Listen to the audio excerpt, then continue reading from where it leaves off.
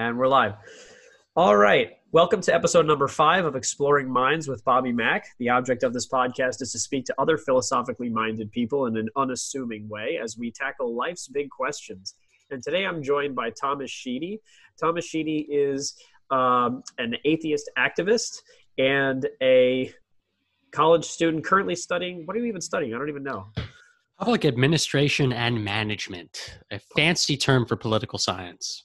Okay, so we could just, for all intents and purposes, say political science? Pretty much. They're two separate majors, but I'm studying the same stuff. Okay.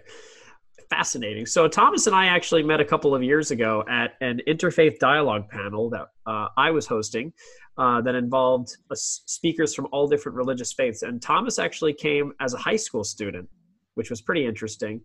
Do you remember what initially brought you to that interfaith panel? Yeah. First of all, I want to say thank you for having me on the program. I remember years ago attending a debate between Michael Shermer, who's, I believe, the head of Skeptic Magazine, and Frank Turek, who is a Christian apologist at Stony Brook University. And I remember during the debate, I think this was halfway through the discussion, Michael Shermer was checking his phone and he yelled out to the audience, "Thank you, SBU Freethinkers, for the shout out." And the entire row in front of me stood up and yelled and cheered. And I was like, wow, the Freethinkers still exist. There's still a club at the local university. I thought they died out 5 years ago. That's great. And afterwards, after the debate, I got in contact with the president of the org, and he told me about the various events that are going to be happening and the social media pages that were there. And I paid attention very closely ever since. And that's how I found the information about the interfaith panel. I remember walking through a hot spring day, through thorn bushes and through streets just to get there. I wasn't even driving at the time, just so I can attend an interfaith panel with college students.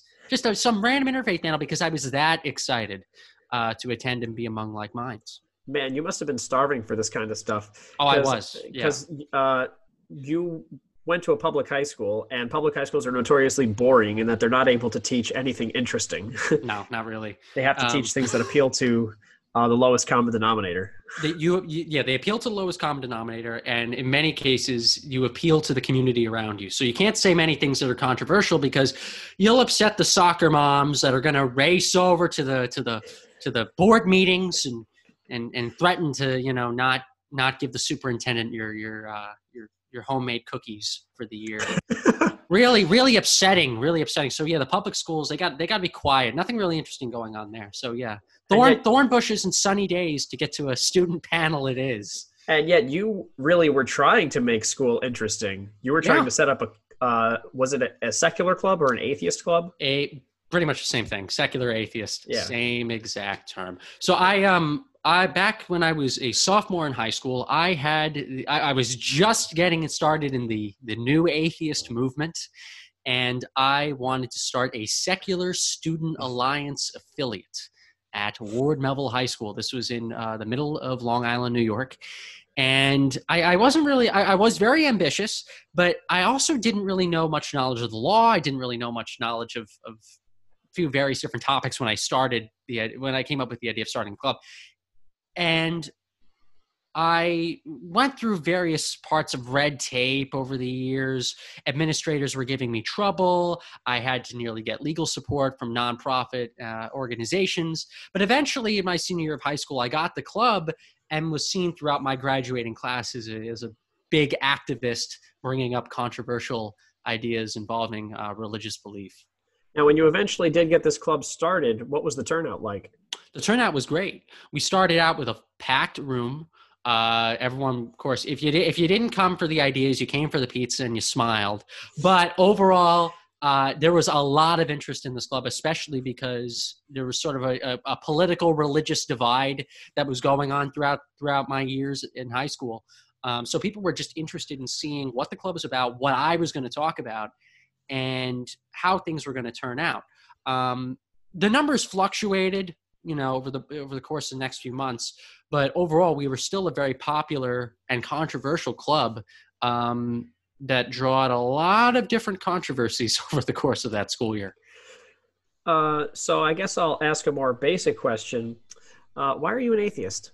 Why am I an atheist? Well, I am an atheist because I see no evidence to show that a God exists. Atheism means without theism, usually in the English language. I'm not much of an English expert, but usually when you put an A in front of the term, right, it means non. So I'm an atheist, non-theist. I just happen to not believe that a God exists. I don't hold 100% certainty that God doesn't exist. I'm not saying that we know everything in the universe, that I'm the expert of all knowledge and all science and everything in the cosmos, but that I don't believe in God. And I'm also a normal person just like everyone else. So you don't believe in God. Does that mean that you view it as sort of a 50-50 thing and you've come down on one side of a coin toss? No, not really. I'm not like one of those 50-50 agnostics. I guess you could say I'm like a 90 something, maybe on the Richard Dawkins scale. I think so far that throughout human history, we have not seen any evidence that a supernatural being exists. We could always be wrong, right? We've existed for only humans have only been on this planet for 100,000 years. But throughout all of recorded history, when we look at the origins of religious faiths, we see that we see that the doctrine that's in them really comes more from the locations that these religions start in and less from anything that shows any evidence of divine intervention.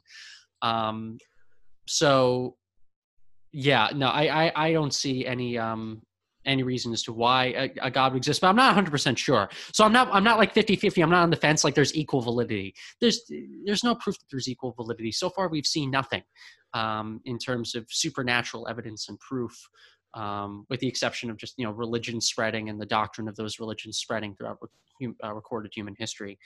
So I'm up there on the Dawkins scale. And as you can see, Bobby, I like to do a lot of rants. I go overboard with the rants. I get it's a lot of fun. Yeah, no, I'll tell you if you start to if I want to get a word in. Yeah. But normally I like to hear you go off. So not a 50-50 agnostic. In fact, most agnostics are not 50-50 agnostics either. They're somewhere on like the agnostic atheist scale where they don't believe in God. They won't call themselves an atheist though, because the atheist term is a little uncomfy and will upset some people. So there are 50-50 agnostics. You just won't meet many of them. There are not that many people. You also have a lot of agnostic theists out there who are like, I believe in God. They don't call themselves agnostic much. They believe in a God, but then when you ask them about the validity of what percentage they think their claims are right, sometimes they say, oh, I'm agnostic about it. But they are not the ones that really call themselves the agnostics. It's really the agnostic atheists who call themselves agnostic.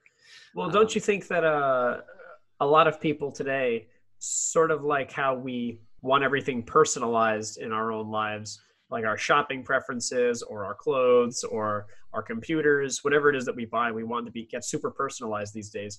You feel that most people, when they talk about God, they talk about it as though it's very personal to them. And they'll describe attributes about a God that they believe in. And it's very, there's 2 billion Christians, and yet when you speak to them, you get 2 billion different types of Christian gods. Exactly. All religion is your religion. The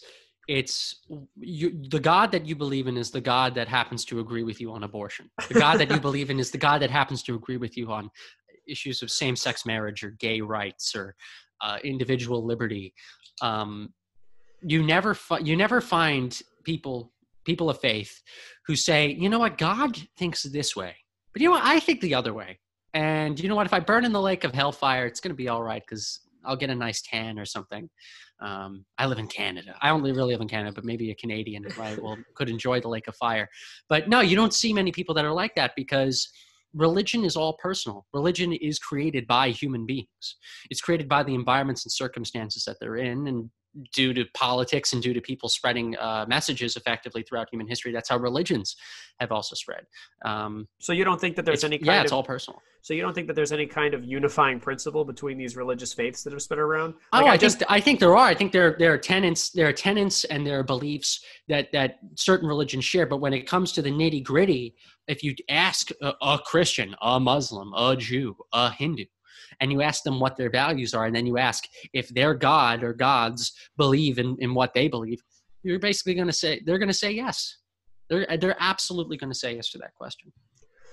Right, because I recently interviewed a woman who's a member of the Baha'i faith, which I don't know if you've heard of them. I have. Yeah, so the Baha'i community of Durham, wonderful, wonderful people.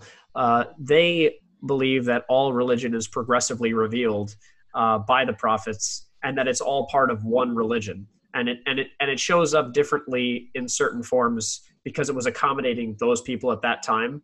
Right. But the core beliefs in one God and unity of all people is supposed to be the same. Well, yeah, and it's kind of interesting. Don't you find it to be interesting, Bobby, how there's never really any core agreement on well, actually, no. There are values, like I said, there are values that religions do share. However, don't you find it to be interesting that in all of recorded history, you never have all these religions coming together and saying, you know what, I'm going to question and see if my religion's right. Like that, like imagine if there's like an annual meeting of all the heads of every religion on earth. And they're all like, okay, I'm going to dump this stuff from my religion because it seems that that what you're saying about your thing, about your faith is right. So I'm going to switch over to your belief now. And then let's see, Mr. Hindu, your beliefs really don't subscribe to what we're saying, and we think that there's more proof about this. Can you dump that? And then the Hindu will, imagine the Hindu saying, "Oh yes, I'm going to dump my beliefs now and join your faith." That doesn't happen. Well, that doesn't happen. Well, this is why what I think what needs to happen, if that something like that were going to happen, is we need to get past a sort of, for lack of a better term, 8-year-old's conception of God and religion. Because in my opinion, if it's going to have value, and it could, it needs to be done in a more intellectual way. So, for example, Christians who are going to take the Bible so literally that they are going to claim that the world was created a few thousand years ago exactly as it is today, we need to toss that out. Or people who are going to say that that the Quranic passages about beating your wife are applicable to today, right? Those need to come into modernity. But if you want to, if you want to have a more sophisticated perspective about it, if you want to say that these religious texts are just a system of sort of symbols and metaphors and poems that allow us to express the inexpressible, I don't see what's wrong with that. I don't see what's wrong with that if you had the leaders of all these various faiths admit that. But they're not admitting that. Instead, they are still playing the game of like the literal Bible thumper. Like this is the truth about the world. Everything in this holy book is true. They say that. They only admit a little bit of what you just said if they're really challenged in, say, an interview or a discussion. Say with an atheist or free-thinking person who tries to get into the nitty-gritty about these things. But overall, they say to their followers, this is the truth. What I am saying is the word of God, or through the book of God, or through the book of my God or prophet. I am a big proponent of religious freedom. I'm a big proponent of people having the right to believe whatever they want to believe. But I must say, when people say that this is the word of God, even though they know that it might not be real or it's just a bunch of fables or books, they're lying. They're lying to their followers. And I think it just doesn't do society any good whatsoever when you have people that are lying about that. Now, say if you have heads and people who are leaders of various faiths who do genuinely believe that, I have more sympathy for those people. I have more respect for those people because they actually do believe that they are doing good in the world and that they are bringing the followers of the various faiths that they're involved in into what they would consider to be a better life.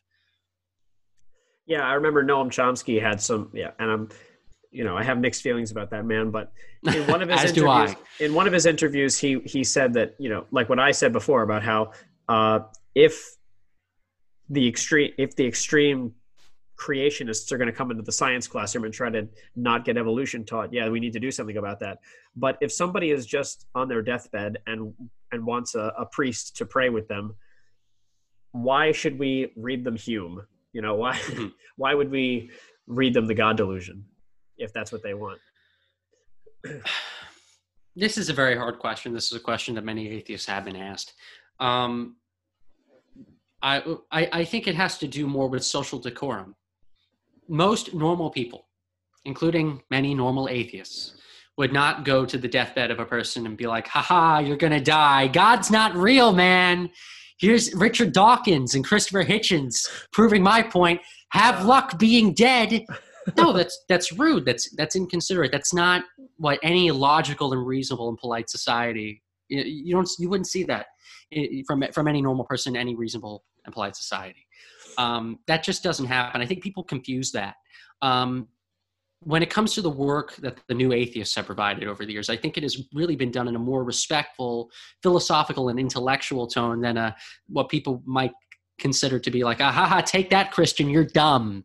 Take that, Muslim, you're dumb. Take that, Jew, you're dumb. My facts outweigh yours. You're an idiot.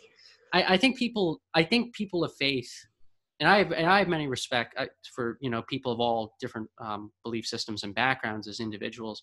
I think they've been conditioned to think, too, that any criticism of their ideas or their beliefs is an automatic ad hominem attack on them as people.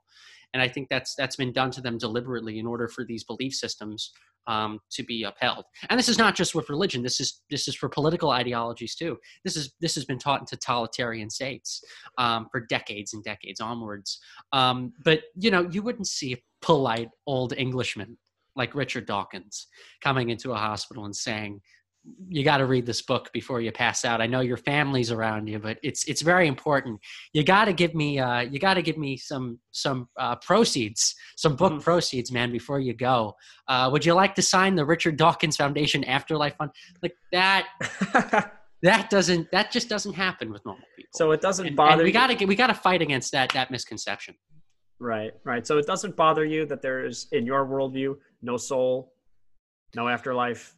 It does a little bit, and I think it only is because I was raised as a Christian for 15 years, and I've grown attached, of course, to members of my family that have passed away, friends of mine that have passed away. This is just a sad reality of human life and living on the planet. But I've also come to the realization that, again, this is something that we can't really control that much, and I would rather live and go by an understanding of what we know to be real and dismiss what we know to not be real than live in a lie only by some chance to see our family members and loved ones again.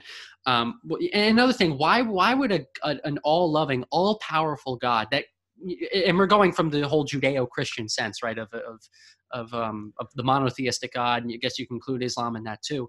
Why would an all-powerful, all-loving God that loves you play this game of not revealing his or her or whatever's existence and have you see the people that you love and care about pass away only to say, it's okay, bro. It's all right. I'm really here. Say hi to grandma. Grandma's right next to you. Say hi. You haven't seen her in so many years. Yeah, I just find that to be cruel. And I don't think that there is an afterlife. There's no evidence for an afterlife. I think we should respect people who do believe that. Maybe, we can criticize that. We can debate that respectfully and respect the people who disagree with us. But I'm not going to live my life, pretending that something definitely exists when we really don't know. We really don't know what's beyond death. And for all intents and purposes, based on what we know so far, there could be nothing. And I know it's scary. But I think if more people accept that and try to find ways to cope with that and heal in maybe different societal ways, I think the world would change for the better. So the truth is sometimes scary, but I think it's worth it. Now, one of the things that I certainly have seen over the last few years is that nature abhors a vacuum. So when people do not have God to believe in, when they don't have their church community, they need to find some community. They need to find something else, if not to worship, something to look up to. And what it seems to me has happened in the atheist movement, and you can speak to this, is that a lot of these people have turned to worship their political ideology. Yep. Or consumerism, or material things, materialism. But mainly, that's a topic for another day. What we could talk about now is a lot of people have turned to look up to the state and think that the state can solve all their problems. And you've experienced this firsthand. People worship their own political ideology. And not only that, they've taken that political ideology, inserted it into a movement that was based on free thinking and going against dogmatic thinking, and claim that that's fact. And if you disagree with that, then you're a horrible person. You need to be kicked out. I would say, let's go beyond this. The religion is not just government. I know that's a popular talking point. Let's go even deeper. Let's go even more controversial. The religion is social justice. The religion is woke culture. That is what many of these activists, so-called free-thinking activists, have replaced religion with. And I am not a fan of both. I'm not a fan of organized religion. I think we can move past that. But I'm also not a fan of this ideology because woke culture and social justice, they hold the same tenets as many modern-day religions. The idea that you have to repent in order to even have a chance of forgiveness. And oftentimes in woke culture, you can't even be forgiven if you're accused of something. Go ahead. Okay. So in your personal life, you've noticed this because you've been president of Long Island Atheists since you were 18 years old, right? I was president from 18 when I was 18 to around 20 years old. Yeah. And you're a pretty liberal-minded guy, and I don't think that has changed that much. On most social issues, I wouldn't think so. But I think these are issues that wouldn't even be defined as leftist or liberal anymore. These are ideals that now in today's politics are just seen as normal. The atheist movement, the new atheist movement, started out back in the 2000s and really boomed in the early to mid 2010s early 2010s as this really exciting, vibrant entity for lack of a better word, I guess. We saw the results of totalitarianism in the 20th century. We defeated Nazism in the 1940s. We defeated communism in the 1990s. And many intellectuals and thinkers came to the conclusion that the next discussion that we need to be having relating to totalitarianism, relating to terror, has to do with religious faith. We need to have a real discussion about religious faith. And this became a really exciting phenomenon that spread across the Western world. You had famous authors such as Richard Dawkins, Christopher Hitchens, Daniel Dennett, Sam Harris, who were saying that you can be a logical, normal-minded person and not believe in a deity, and that we need to protect the societies that exist that maintain cultures of religious freedom and secularism in order to not have theocratic societies. This was, I would say, normal stuff. Some of the statements that were made, especially regarding foreign policy, for example, you'd hear liberals and conservatives back in the day talking about when it comes to certain discussions about how you can be a good person without, having a belief in a deity. Already in our society, we've seen a rise in secular charities and nonprofit organizations that want to help individuals, not on the basis of religious creed, but on the basis of just doing good for your country or for humanity. And new atheism exploded. There were local affiliates and state coalitions and national organizations filling niches for various different problems throughout the United States, throughout Canada, throughout Europe. And around, I would say, the mid-2010s, new atheism died. Now, why did that happen? It's because really we started to see this problem a little bit in the organized atheist movement in the early 2010s. In 2011, there was an incident called Elevator Gate. Oh, I remember this. Elevator Gate was there was a conference in Ireland from an organization. I believe it was in Ireland. I believe it was from an organization called Atheist Ireland. There was a speaker or a guest named Rebecca Watson. Rebecca Watson was a blogger for Skeptichick, which was a thing that she founded. She was a speaker at this atheist event. And around that time, when new atheism really exploded between like 2007 to 2011, you had leftist feminists speaking at the same conferences as atheists, conservatives, and libertarians. There was a real period of, I would say, unity in the movement. And I'll even correct myself. That unity even lasted, I would say, till around 2014. But around this time, Rebecca Watson was at this conference in 2011. The conference, I guess, was fine. She hangs out at the hotel bar with a bunch of people, including this one dude. After they have a great conversation, the conversation lasts till around 4 a.m. She decides to go back up to her room, to retire to her room. The guy just continues he follows her into the elevator, and he consensually asks her, "Would you like some coffee?" Now, we all know what asking for coffee really means. It's a euphemism, but he wasn't being rude. He wasn't coming on too strong. He wasn't invading someone's personal space. He asked her in an elevator, but it's not like he was touching anybody or being rude or verbally abusive in any way, shape, or form. He consensually asked, as she was in the elevator, "Would you like a cup of coffee?" She said no, thank you. And she left the elevator, and that was it. And everything was fine. Except it wasn't it, was it? Except that wasn't it. Except that things weren't fine. No, Bobby. You see, you're a normal person. You would think that that's fine, right? That's a normal consensual encounter. It happens at conferences. It happens at events. People find other people attractive. They have wonderful conversations, and sometimes it leads to potential sex. And you consensually, I'll say consensually, to appease people, ask, "Would you like to come to my room, or would you like to come for coffee?" Well, and sometimes people say no. But look, you say we all know. Maybe he did just want coffee.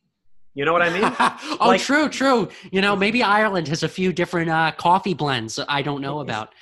Trying to introduce Miss Watson to all the different blends. Like so anyway, so you would think that she would have just said no and gone on with her life, and nothing else would have ever happened. Right. No, any normal person would just think that. Okay. But that didn't happen. No, in fact, she stated that this was harassment, that this was evidence of harassment in the atheist community, and the atheist movement has a huge sexual harassment, sexual assault problem. And this is the start of what later became the demise of New Atheism, the destruction of New Atheism. Over the course of those next few years, people like Rebecca Watson and others have developed sort of a following. They began to go to atheist organizations and say, "Hey, we see harassment everywhere. We see assault everywhere. We see racism everywhere. And we want to help your organization. But we need to make sure that you stand against harassment." And of course, any normal-minded person who's like, I don't support sexual harassment, I don't support sexual assault of any kind, would automatically say, of course, we don't support sexual harassment, we don't support sexual assault, we don't support any of these things. Your concerns seem legitimate because we're against harassment of all kinds. Please tell us your concerns. And these people were taken more and more seriously throughout the years. Certain national organizations, local organizations, state organizations began putting these people onto their boards, into their staffs, until eventually, going into 2016 and 2017, most normal people, conservative, libertarian, liberal, even some people who call themselves progressive, either left the atheist movement or were kicked out. I'll tell you, they did it to themselves. I mean, because a lot of the people who are I'll tell you right now, a lot of the people who are occupying these positions prior to the infiltration by these ideologues like Rebecca Watson, they were originally championing their cause, weren't they? They were saying, yeah, it's an intersectional fight. We are concerned about these other issues like racism, like sexism. It's not just about the atheist movement. You're right, but I also pity them, because when they thought of racism, when old schmo secular humanist guy who's 60 years old or 70 years old, who's maybe seen actual racism in the news decades ago, right? When they thought of racism, when they thought of discrimination, they thought of things that happened in the 20th century. They thought of the racism and the sexism that existed back then. And so when you had these people like Rebecca Watson saying, surely you're against racism and sexism, right? They thought of the actual incidents that have occurred throughout our society and throughout politics throughout the decades. And so these people had good hearts. They basically took in a Trojan horse, right? They thought they saw this as a gift to help improve their organizations, to help improve the movement. And eventually that just wasn't the case. They were taken down. And the thing that annoys me most is I'm not denying that sexual harassment or sexual assault or bigotry, or maybe individual incidences of bigotry, have never happened at any skeptic or atheist conference. What I am saying is that it is so low in the points where I bet you could probably just think of 10, 15 incidents maybe occurring within a 20-year span, maybe. Maybe 10 to 15 is even too huge. It might even be lower than that. It's just gone. It's just been blown out of proportions. Add on to the fact too that you have people like Rebecca Watson saying, well, when you normally think of harassment, you think of actual assault or actual rape, but we have the goggles on. We can see the harassment. We can actually see what you can't see. What you see, Bobby, is a room just full of skeptics talking about science and how they don't believe in God. What we see is a bunch of cisgendered white males crowding the room, and this creates an environment of harassment where harassment just occurs. You just don't know it. You just don't know it. So essentially, they've also changed the definitions of what harassment and assault and racism and sexism means. Well, really, go ahead. And I'll tell you this, Bobby, if I saw any instance of actual racism, of actual sexism, of actual harassment or assault, you bet your ass, Bobby, that I would be standing up against it. Who wouldn't? And you're telling me that you haven't been witness to any of that? I have not been witness to any of it.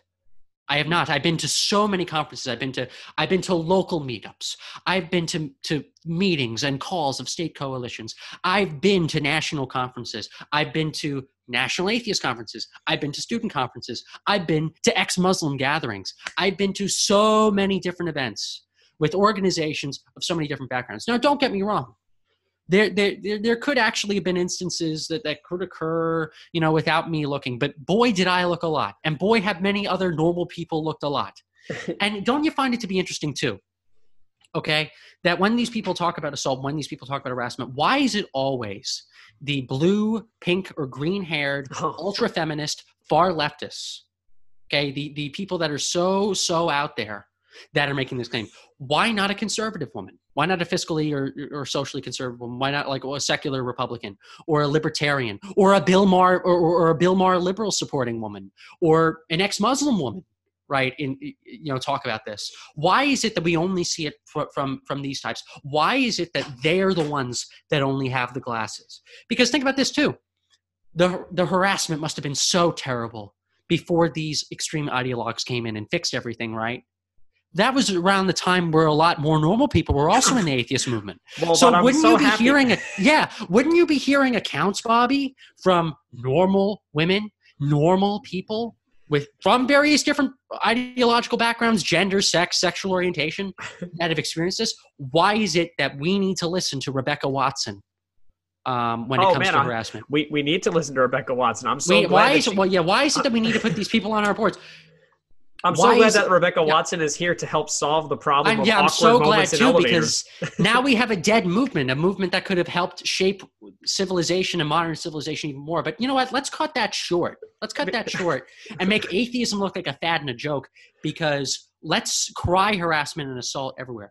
And I'll make another statement. I'll appease people even more, even though I don't have to. I am against assault. I am against harassment of all kinds, okay? I am not saying it has never happened. What I am saying is this is not a rampant thing that has plagued the atheist community. We have let this virus in of extreme, crazy, far-left identity politics, of extreme feminism and social justice. We let this in, and it killed the movement. And what I find to be so funny, too, I'm going again with the rants. Don't you love the rants? Another thing that's so great, too, is for many years I considered, and I guess still somewhat consider myself to be a firebrand atheist. These are people that say religion is a lie, religion is a scam, I'm an atheist, you should call yourself an atheist and not even a secular humanist. Many of the firebrand atheists, or some people call them militant atheists, they've gotten flack from the social justice activists in the atheist movement. They say, you're too hostile, you're too strident, you're too abrasive. Yet they are firebrands, yet they are militant about how bad the atheist movement is, and about how racist and sexist and homophobic and transphobic and Islamophobic everything is. So it's okay if they're firebrands, but it's bad if you have Professor Dawkins or the late Christopher Hitchens or Sam Harris going after things like radical Islam or religion, or why you should say the A word and not another religious identifier. Of course, I'm not saying that every single one of the people I just suggested says everything to that degree, but similar things like that. It is such a contradiction. And we let the contradiction in because barely anyone spoke up. It was basically just Thunderfoot, like one YouTube guy. And then everybody else who, like a good chunk of the atheist community, a good chunk of normal people that were in the atheist community, which was most of the atheist community a while back, they went to YouTube. They went to other movements and decided to fight against this postmodern social justice woke ideology, because they saw that, you know, if these people are taking over the atheist movement, why do I want to be here? If I'm being called a racist, a sexist, a homophobe, and I'm a fairly liberal or forward-thinking minded person who doesn't think that any gender, any race is inferior or superior to my own, why would I stay in this community? Why would I stay in this community when nonprofit organizations are taking thousands, if not millions of dollars and blowing it away on programs that people are not actually interested in, Bobby, because we have to play the social justice game. We have to go to these conferences and we have to pretend that all these talks about social justice is all great. It's all fantastic. Let's lose more money. Let's play the game, Bobby. Let's throw the money down the well and let's hope on faith that things go well, all in the religious cause of social justice. I used to be confused when conservatives and people on the right would say that there's a rise of a secular religion, because people then start to attack secularism, which I don't like. But I can understand it, because social justice and woke culture has become exactly that, a secular religion. And just like what you said, they've taken religion and they've replaced it with an insane, crazy ideology, an ideology that would not be a suitable replacement in any sane and normal society. Now, so wonderful. So we've touched on the extreme woke culture, cancel culture left here. And it started in New Atheism, by the way. Right. Like the early 2010s, this is before Gamergate. Like the whole social justice thing that you're seeing in America and the United States woke culture, it really did start in this internet atheism thing. We were the origins of it. And I hate this because basically we opened the floodgates to the country being screwed. New atheism did that. And we could have just said, no, Rebecca, the ideas that you were espousing are crazy. Well, we could have done that, but we didn't. I remember Richard Dawkins commented on that. And he said, did, back when people could. Man, oh man, did he write a scathing letter to her? He did. And I don't blame him, because he saw for decades. Said, who gives a crap? Who gives a crap? He was right. Well, he said, like, he wrote a letter to, he said, what was his letter? Dear Muslima? It's the Dear Muslima letter. Yeah, Dear Muslima. And said, oh, I'm so sorry that you can't go to school and that you have to cover yourself when you go outside and that you're going to be married off at the age of 12. But this woman, had an awkward moment with a man in an elevator, so I have to dedicate my energy and time to that. A consensual event, by the way. He asked consensually. There was no actual harassment or assault. If there was, I would be on Rebecca's side. Well, he didn't. Mark my words. But he also didn't ask, hey, do you want to sleep with me? He said, do you want to get coffee? You know what I mean? Yeah. He didn't. Anyway. But anyway, so to move off of that for a minute, I did want to talk about how this has affected the extreme right as well.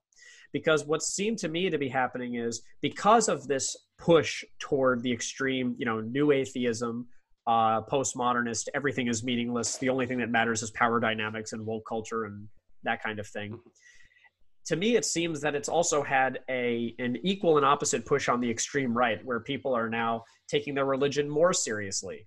Right. And they are taking their Christian upbringing more seriously. And they're trying to make a return to quote unquote traditionalist America.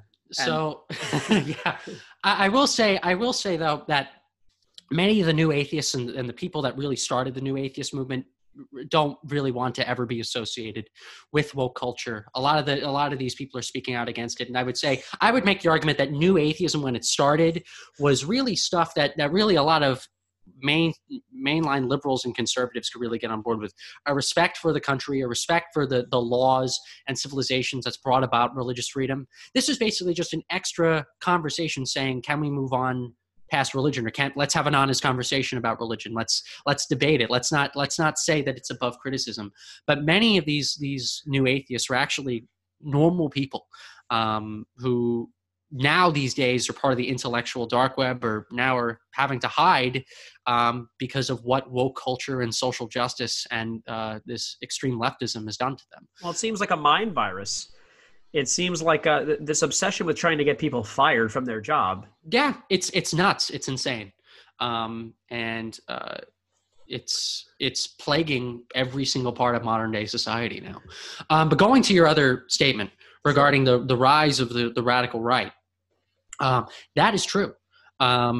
We're seeing a rise in people who say, I don't like how all these normal atheists or normal gay people or normal people who are not, crazy far leftists are coming over to my team now and making conservatism or libertarianism more open to people that don't believe in God or not as traditional. Let's go to the extreme end of the right and advocate for these crazy ideas that make us look like the SJWs of the right. That'll be really great for our brand. Overall, this is a concern, Bobby, that we do need to be paying attention to. It is legitimate concern. However, I think it plays into the election of Trump in 2020. To a degree, maybe, but I would say the election of Trump has to do with a completely different debate, and not really much to do with the radical right, the rise of the radical right, but the rise of people who feel, and these are normal people who feel disenfranchised and want someone to say that they can give you your job back and things like that. That's a whole other debate that political scientists have talked about throughout the past several years now. So I think Trump voters are much different than, say, the alt-right or the far right. That's a completely different discussion, and I hold no disgust or disappointment with people who support the president. Well, let me put it this way then. Do you think that Trump's rhetoric has emboldened people on the radical right? I don't think so. I think this is language that many politicians have used, but because it's President Trump, the Republican, saying this, people have taken that to an extreme. And I'm saying this, of course, as myself, not on behalf of any group. To a degree, somewhat, maybe, especially maybe early on. But I will say this, the president has done the best that he can to also disassociate himself from the far right. And there are plenty of people on the far right that don't like the president as a result of this. They're like, oh, we supported him in 2016 because he supported what I thought would be, our good racist cause. And he's not backing us up. And some people are now, some of those extreme people who are, these radical types are looking for different candidates to support now. So my overall claim on this is, yes, the radical right, yes, the alt-right, yes, these extreme far right Christians. You could say theocrats, right? This is not most Christians. This is not even most Christian conservatives even. We should pay attention to the radical right, the extreme right, but at the same time, I don't think they're going to win. I think we're going to win overall, at least on persuading normal people, left and right. Or I would say conservative, libertarian, and liberal. I don't even want to say left and right, because sadly, the left is sort of abandoning liberalism to come on board with supporting a sane society with religious freedom for all, a secular government, freedom of speech, freedom of expression, and common laws and common doctrine to support the rights of the individual and freedom for all. Now, what do you mean when you say that you feel that the left has abandoned liberalism? Just look at how people who've described themselves as liberals been treated by the woke culture. Look at Bill Maher. Bill Maher was someone who has always been, for years and years, in the 2000s and 2010s, been on the left on so many different social and fiscal issues. He used to say we should ban the Second Amendment. Now I'm against that, but he used to believe that in the early 2010s, back when woke culture didn't really exist, or it didn't become mainstream, right? People like Rebecca Watson were just getting started and beginning to build their supporters. I'm pretty sure he also supports absolute caps on wealth. Yes, I think I wouldn't be surprised if he does. I don't know, but I started out as a Bill Maher fan. I still like him overall as a person. I think he is a good-hearted individual. But I think as a result of people like him, people like Ricky Gervais, people like, I don't know, Well, Ricky Gervais is hilarious. People like Sam Harris, people like, people who consider themselves to be liberal Democrats, to be forward-thinking people. Sam's an interesting case, though, because Sam is an interesting case because he still considers himself to be a man of the left, but these are people that were completely dumped on. These are people who were blue on nearly everything. Where college campuses were administrations of college campuses and student organizations were saying, don't come to our campus now. We don't want you to speak. We're going to boycott you. Really? You're going to boycott the liberal person, the liberal dudes who have been on your side when it comes to so many of these different social issues, but because of your insane woke ideology now, you're going to ditch them to the curb. You're basically then just helping the right. You're basically pushing more sane people over to the right. Is that what you really want, radical left? Is that what you really want, progressives? Well, they're doing this to themselves. One of the things that really opened my eyes to how poisonous the woke culture can be is the Google memo. Right? Did you read that Google memo with James Damore? I've not read it, but I've heard plenty of things about it and seen plenty of footage. So, for anyone who's listening who doesn't know, James Damore was a Google employee who was given an assignment to do where he talked about he had to write a paper about differences or why women aren't in STEM as much as why women are underrepresented in STEM. And basically what you were supposed to do is mea culpa, maxima culpa, and whip yourself into submission and say that it's all because of the patriarchy that women are underrepresented in STEM. And he was the only person that actually took the assignment seriously and wrote this long paper with citations about why he thinks that it's the case that it could be, not even saying that it definitely was, but that it could be the result of biological differences between men and women that manifest itself in their preferences. And he also advocated in that same paper that he would love to see more women in tech and STEM, and it should be made, there are ways to make it more appealing to women so that they go into those fields, and that we should appeal to those methods.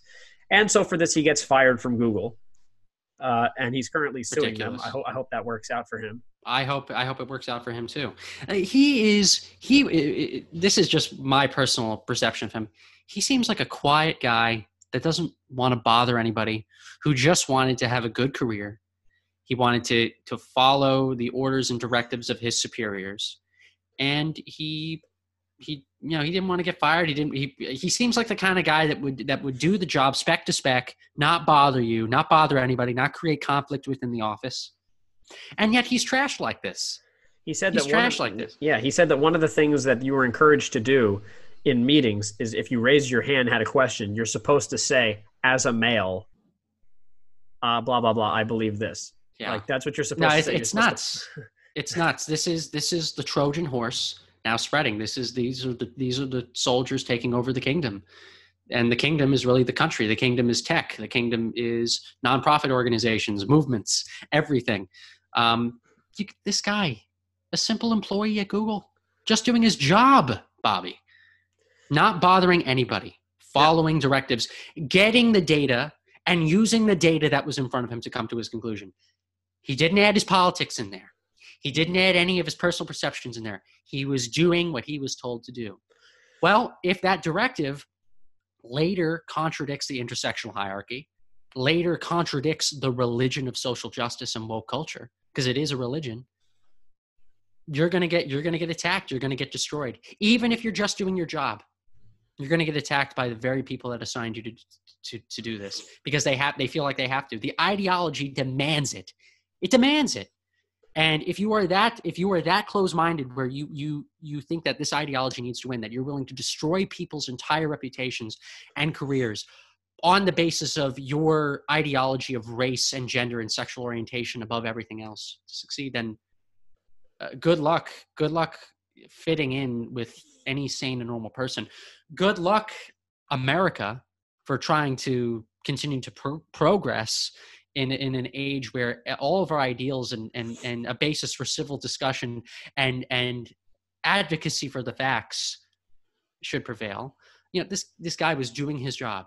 The facts and the numbers, when it came to the statistics that I believe he showed to his superiors, 50% of the We're just in front of him. He wasn't trying to manipulate anything. He wasn't trying to bring in any politics. Nothing evil, nothing bigoted, nothing racist, sexist, right wing. But that's not enough. Well, that's If the facts contradict the ideology needs to win over the facts. Yeah. And it's a real shame, because you would think that a company as big as Google or Twitter, which is also known for banning people that it doesn't agree with, Twitter, the Jack Dorsey, the CEO of Twitter, said this is supposed to be the open forum. This is supposed to be the equivalent of the Acropolis in ancient Greece. This is supposed to be where people go and they exchange all their ideas. But, how true is that if you're planning to ban anyone who disagrees with you? Right. And it's not just people who, from my experience, it has been people on the left and the right, people who don't fit the narrative that Jack Dorsey wants to support. Now, hold on. Now, one other thing, though. You said an interesting thing earlier. You said, in reference to the radical right, I don't think they're going to win. I think we're going to win. Who did you mean when you said we? Pretty much most people that have been waking up to this insane social justice virus.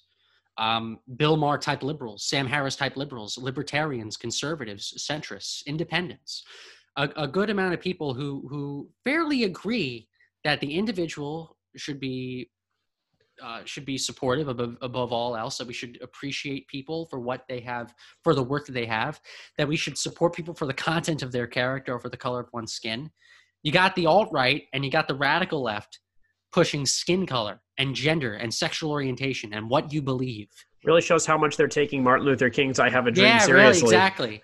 They don't care about that. They want skin color. They want religious identity. They want sexual orientation, gender, all that stuff to succeed above anything else. The person does not matter. The content does not matter. Just like with this guy, the ideology needs to win. And these people will destroy anything in their path to make that possible. Now, you've noticed this happen to you firsthand. You've had a lot of people unfriend you or block you because you just, like you said, you see yourself as a very liberal-minded person, but you say, I'm just not comfortable with going along with the ideology. I wouldn't really call myself a mainstream liberal much anymore. I think my politics has changed. I used to be a single issue voter to where I identified as someone on the left because I cared about, for example, church-state separation. So I was a single issue voter for a long time. But as the radical left turned me off from their side, I also started to see what my positions are on various other issues, from things relating to the Second Amendment, to healthcare, to immigration. And as I explored some of these ideas, I realized, okay, my positions happen to be more on the right than the left. But when it comes to issues, like church-state separation, like treating people, as equals, advocating for equality of opportunity, you could still say that these are liberal principles, classical liberal principles. Some people like to say that the radical left and what is increasingly now being known as the left is advocating to ditch. They're advocating to ditch these principles, all in favor of this ideology. And activists in the atheist movement who have claimed to be supporters of free thinking, rationality, challenging dogma, being skeptics, they are so quick to unfriend because to them, social justice is more important than skepticism and atheism.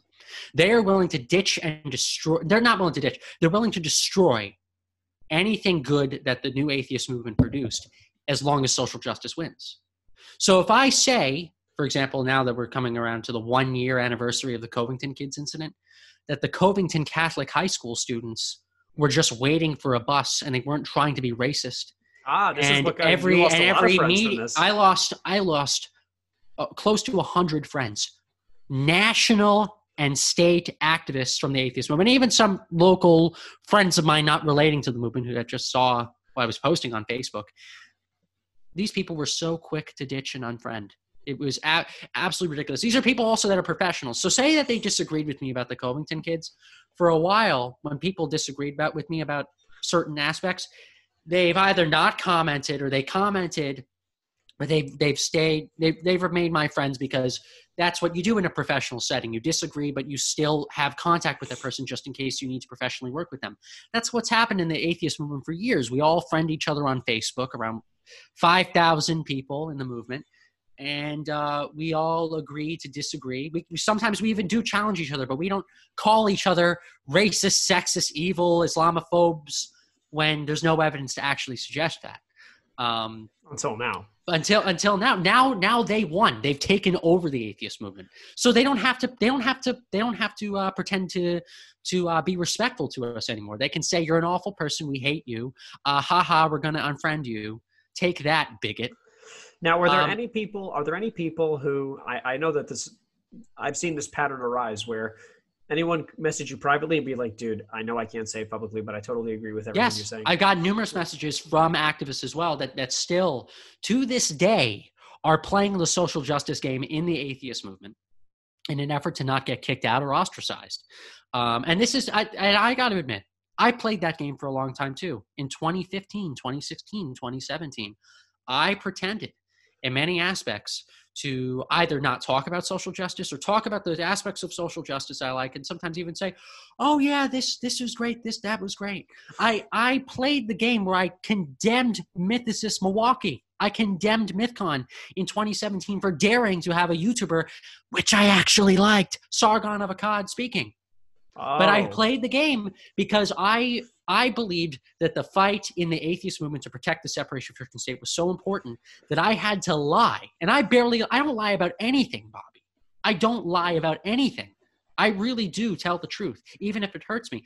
But I lied about that in an effort to continue to stay in the atheist movement, to not get unfriended by all these extreme feminists and social justice people that have taken over new atheism. I know. I feel like a Sargon of Akkad, that guy he's one of those YouTubers where I do think that some of what he says is thinly veiled racism, but the way to combat it is to just debate him. Let him have the opportunity content that he thinks is that he's even admitted that he's like, okay, I was a bit of an asshole on that. I was a bit atrocious on that. He's even admitted it. I've seen him tell this to people, and again, you don't have to just think about Sargon of Akkad. I just pointed out Sargon as an example. This is anybody, a YouTuber, an intellectual, a philosopher, a local atheist leader, a national atheist leader, a state coalition builder in the atheist movement, who might have a differing opinion that's not very progressive or not very woke. And if you dare shout that, you're going to be unfriended. You're going to be attacked. You're not welcome in the atheist movement. It's a real shame to see where this community has gone to where now if you dare to even voice your own opinions that are not actually sexist, not actually racist, originally they just agree to disagree because we still had a little bit of power, but now that we barely have any power left, it's hard. And I know of people that are in the atheist movement now that are in positions of leadership. I won't name them, that are still in the closet, still have to pretend to be woke, to still pretend to be super progressive. It's funny that you use that closet. It's funny that you use that closet metaphor because I know that a lot of times the atheist community likes to use the metaphor of coming out of the closet. They like to use it. They took it from the LGBT community. They said, "Oh, we are also in the closet about atheism, and you should be able to come out and be accepted." And that's true. By the way, I still support a good amount of what the organized atheist movement is working on, fighting for church-state separation and saying it's okay to be an atheist. And that stuff still somewhat exists, despite the fact that it's mostly social justice now. There are some elements of that still exists. And there are some great organizations that are doing that. You'll notice that I haven't bashed any particular organization. I'm trying not to throw bombs on any particular org, despite the fact that I have a few opinions on some of them. A few. I'll just say a few. I'm not here to do that today. I'm here to talk about the fact that the atheist movement was basically destroyed. The organized new atheist movement was pretty much destroyed. It's a ghost of its former self, for lack of a better term. And it's a real shame of what's happened. I'll also say, I'll clarify. You noticed that you said that I was president of the Long Island Atheists, which is true. I am also not attacking anybody specifically within any of the organizations that I've been a part of as well. When I was president of that local group, it was a local meetup group. I did my best to try to facilitate people of all backgrounds to come to our events, especially because the national movement, on the most part, was being taken over by these ideologues. And while I had to shut up, I at least had authority within a local organization to say, you know what? Let's have the few Republicans that are at our event, the few conservatives that are at our event, have the ability to be comfortable in here without feeling like this is some woke progressive meeting and not an atheist meeting. The Long Island Atheist was an atheist and is an atheist organization. That's what the atheist movement needs to be. It needs to be an atheist movement, a movement open to people of various political backgrounds, various beliefs, various different origins. And if you agree that we should live in a secular society with a secular government and not, and move past dogma and superstition, you're on my team. And that's what it used to be. It used to be that way. But we ditched that in favor of radical leftism. We ditched that for social justice.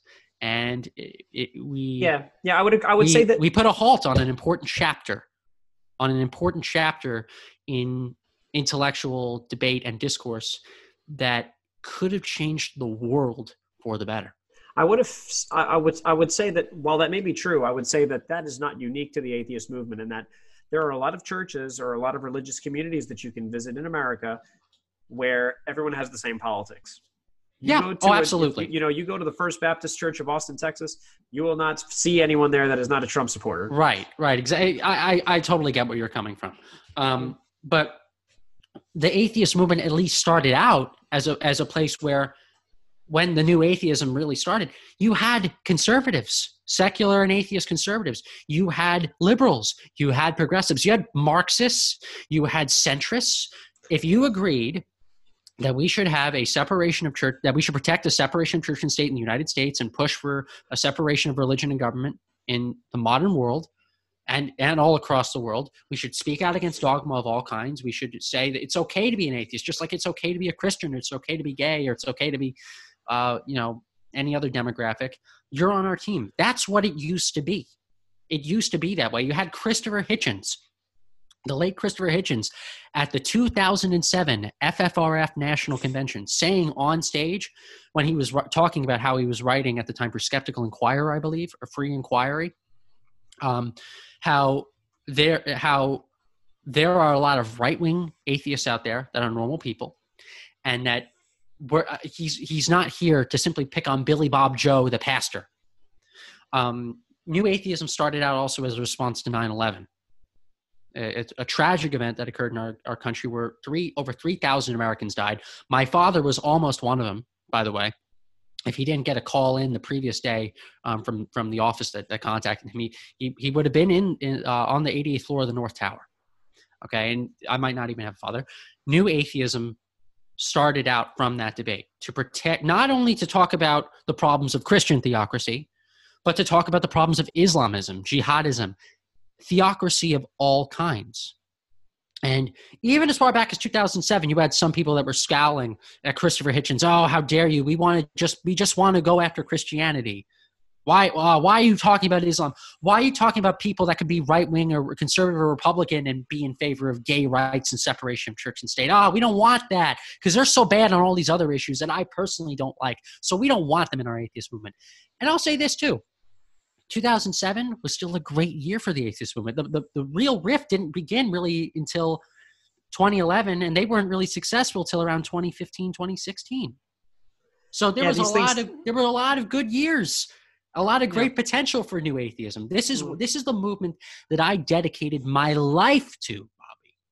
And these radical leftists, these social justice activists, they either kicked out or turned off all the good liberals, all the good libertarians, all the good conservatives that wanted to unite together with them for a healthy, productive, huge movement that, again, could have changed civilization. I'm saying the same thing all over again. I'm saying the same talking points over and over again. You'll notice that, Bobby, because I'm angry. I'm very angry at what these people have done. These are talking points that have been in my head for the past year because of how angry I am. You're angry at what they've done to your career prospects. My career, not just my career prospects, but what new atheism could have done for the world. I want to live in a society where we care less about what religion you believe and instead how good of a person you are. I think that I would argue that in a very large, significant way, your movement has made that possible. I think that now what your movement has led to, though, is people caring about how you voted and caring Because about we let that in. We let that Right. in, and that's the problem. We let these people in, and yes, the new atheist movement has made a lot of progress right now. You look at these statistics on religious affiliation in the United States. I have a friend of mine who has said that we are 27% of the U.S. population, that you combine the atheist, agnostics, secular humanists, all the people who don't believe in God, who just use different terms, 27. Well, that's from an atheist source, and that might be a little biased, Thomas. Okay, let's look at a conservative source. You got Michael Knowles of the Daily Wire citing in an article from April of 2019 that we're over 23% of the U.S. population. This is a quarter, around or even over a quarter of the U.S. population. And then let's talk about generations. Millennials and Gen Z. A third of my generation doesn't believe in God. So yes, we've made a lot of progress in that capacity, but with the new atheist movement was not cut short by social justice and the radical left. If that train was still able to keep moving forward, not only would religious demographics keep changing, which they are, I think that's going to continue, but we could have had more conversations about how to defend ourselves against religious extremism.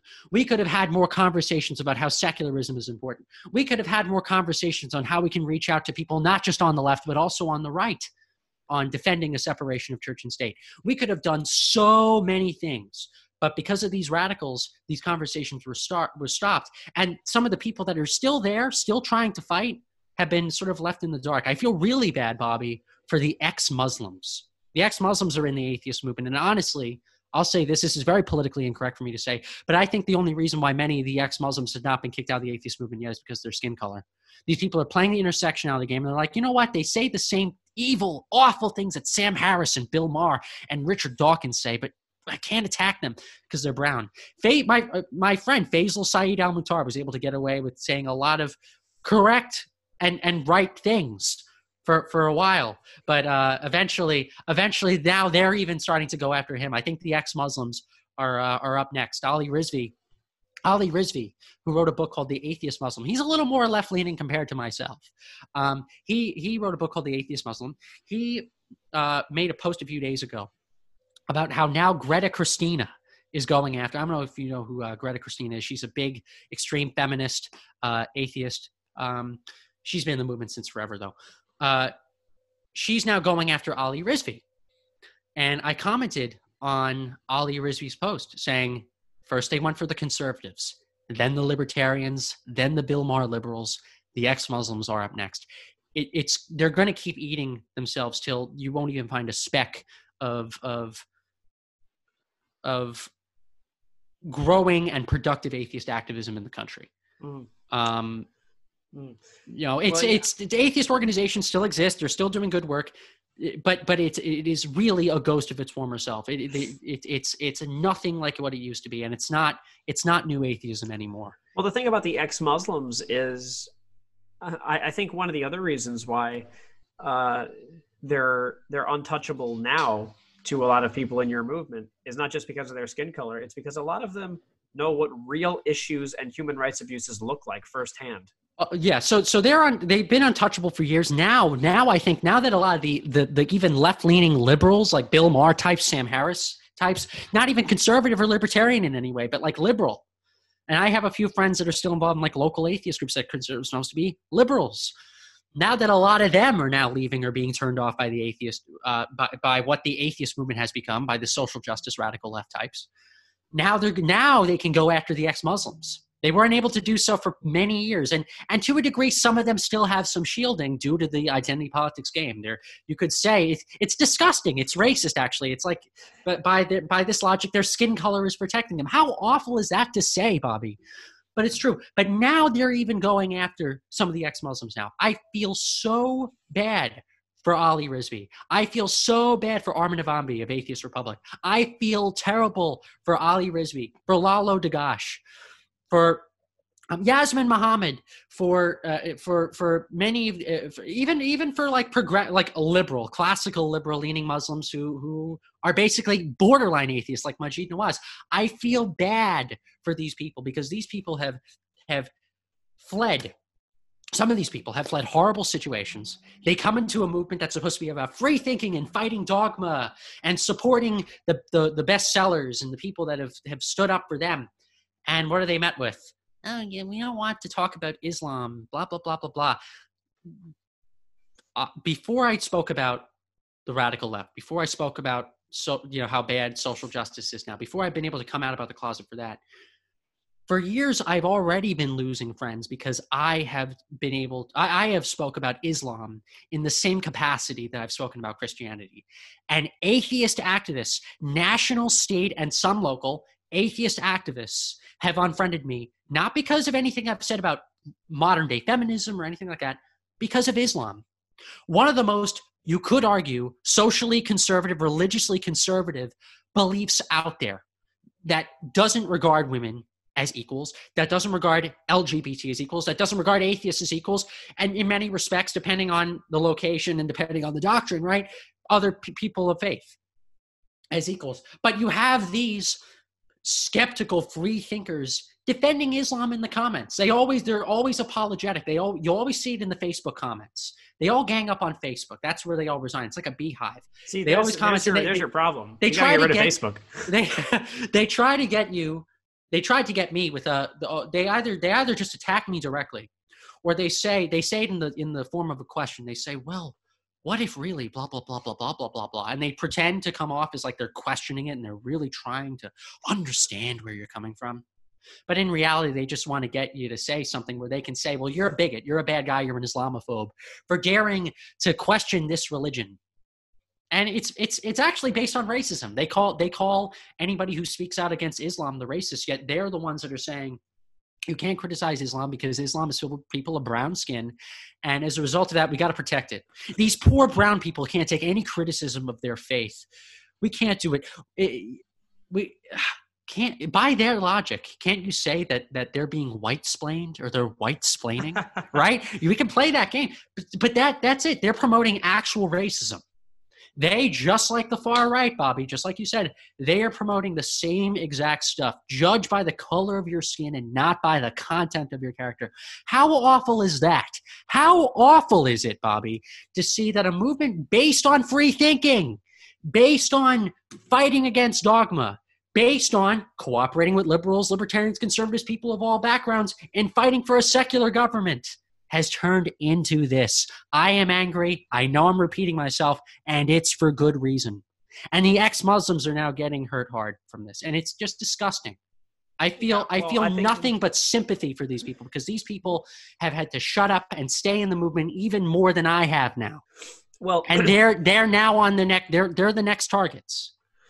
Yeah, well, they're another group that seems to be eating their own. I mean, I know that Ayaan Hirsi Ali is not a Muslim, but she has the wrong politics. Oh, well, yeah, that's another thing. Hey, ex-Muslim community, I know I can't honestly speak for you guys all the time, but the classical liberalism that Ayaan Hirsi Ali is promoting and the classical liberalism that like Ali Rizvi is promoting is like the same stuff. Fight against dogma, all that stuff.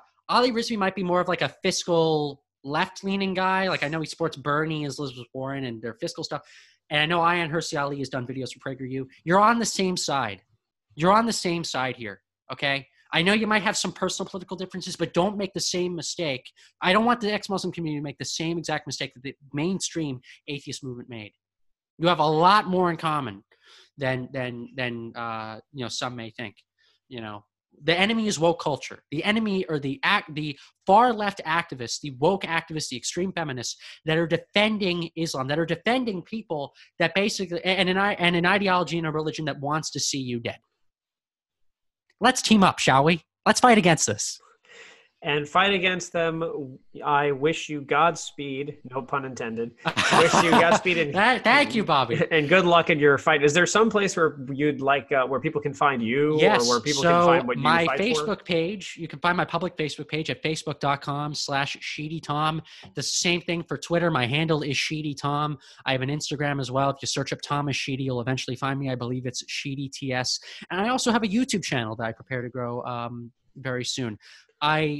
I'll end the conversation on this, Bobby. and I am repeating myself, the atheist movement had a lot of potential. It did. It started a conversation that excited the entire Western world. Like I said in the beginning of the podcast, we fought Nazism, we won. We fought communism, we won. The next discussion that started in the beginning of this new millennium was about faith, was about religion, was about should we continue with this? And it's benefited theologians too. It's benefited so many people to have the rise of this new atheism and the explosion of atheism that we saw. And while atheism and people lacking belief in God is increasing, there is no longer a viable, strong carrier to continue the intellectual debate. All of the sane atheists that have done that, if they're not hiding already in what remains of the atheist movement or not helping out the ex-Muslims, they're out in the intellectual dark web and in the conservative or liberty movements trying to defend our basic freedom to speak. Something I thought we already had before the new atheist movement started. It's that sad. So I want to say to everybody here who's listening, the fight for reason and the fight against dogma and the fight for a secular government and a secular society and the fight to normalize people being atheists, that fight is not done. Just because the radical left and the social justice warriors and the extreme feminists have put a stop to organized atheism doing that, doesn't mean that you can't do that. And I wish I could say more. Hopefully I'll be able to say more things about my endeavors in the future. But to those who can, who still have a sense of rationality in them, keep fighting, keep speaking out, please. And you can hear the passion in his voice. I hope that Thomas Sheedy carries that passion with him for the rest of his life, wherever he chooses to fight, I'll do my best. As long as he's fighting on the side of freedom. All right. Well, thank you very much, Thomas. I appreciate you coming on, and I hope to have you on again someday soon. Same to you, Bobby. I'm looking forward to it. All right. Take care now.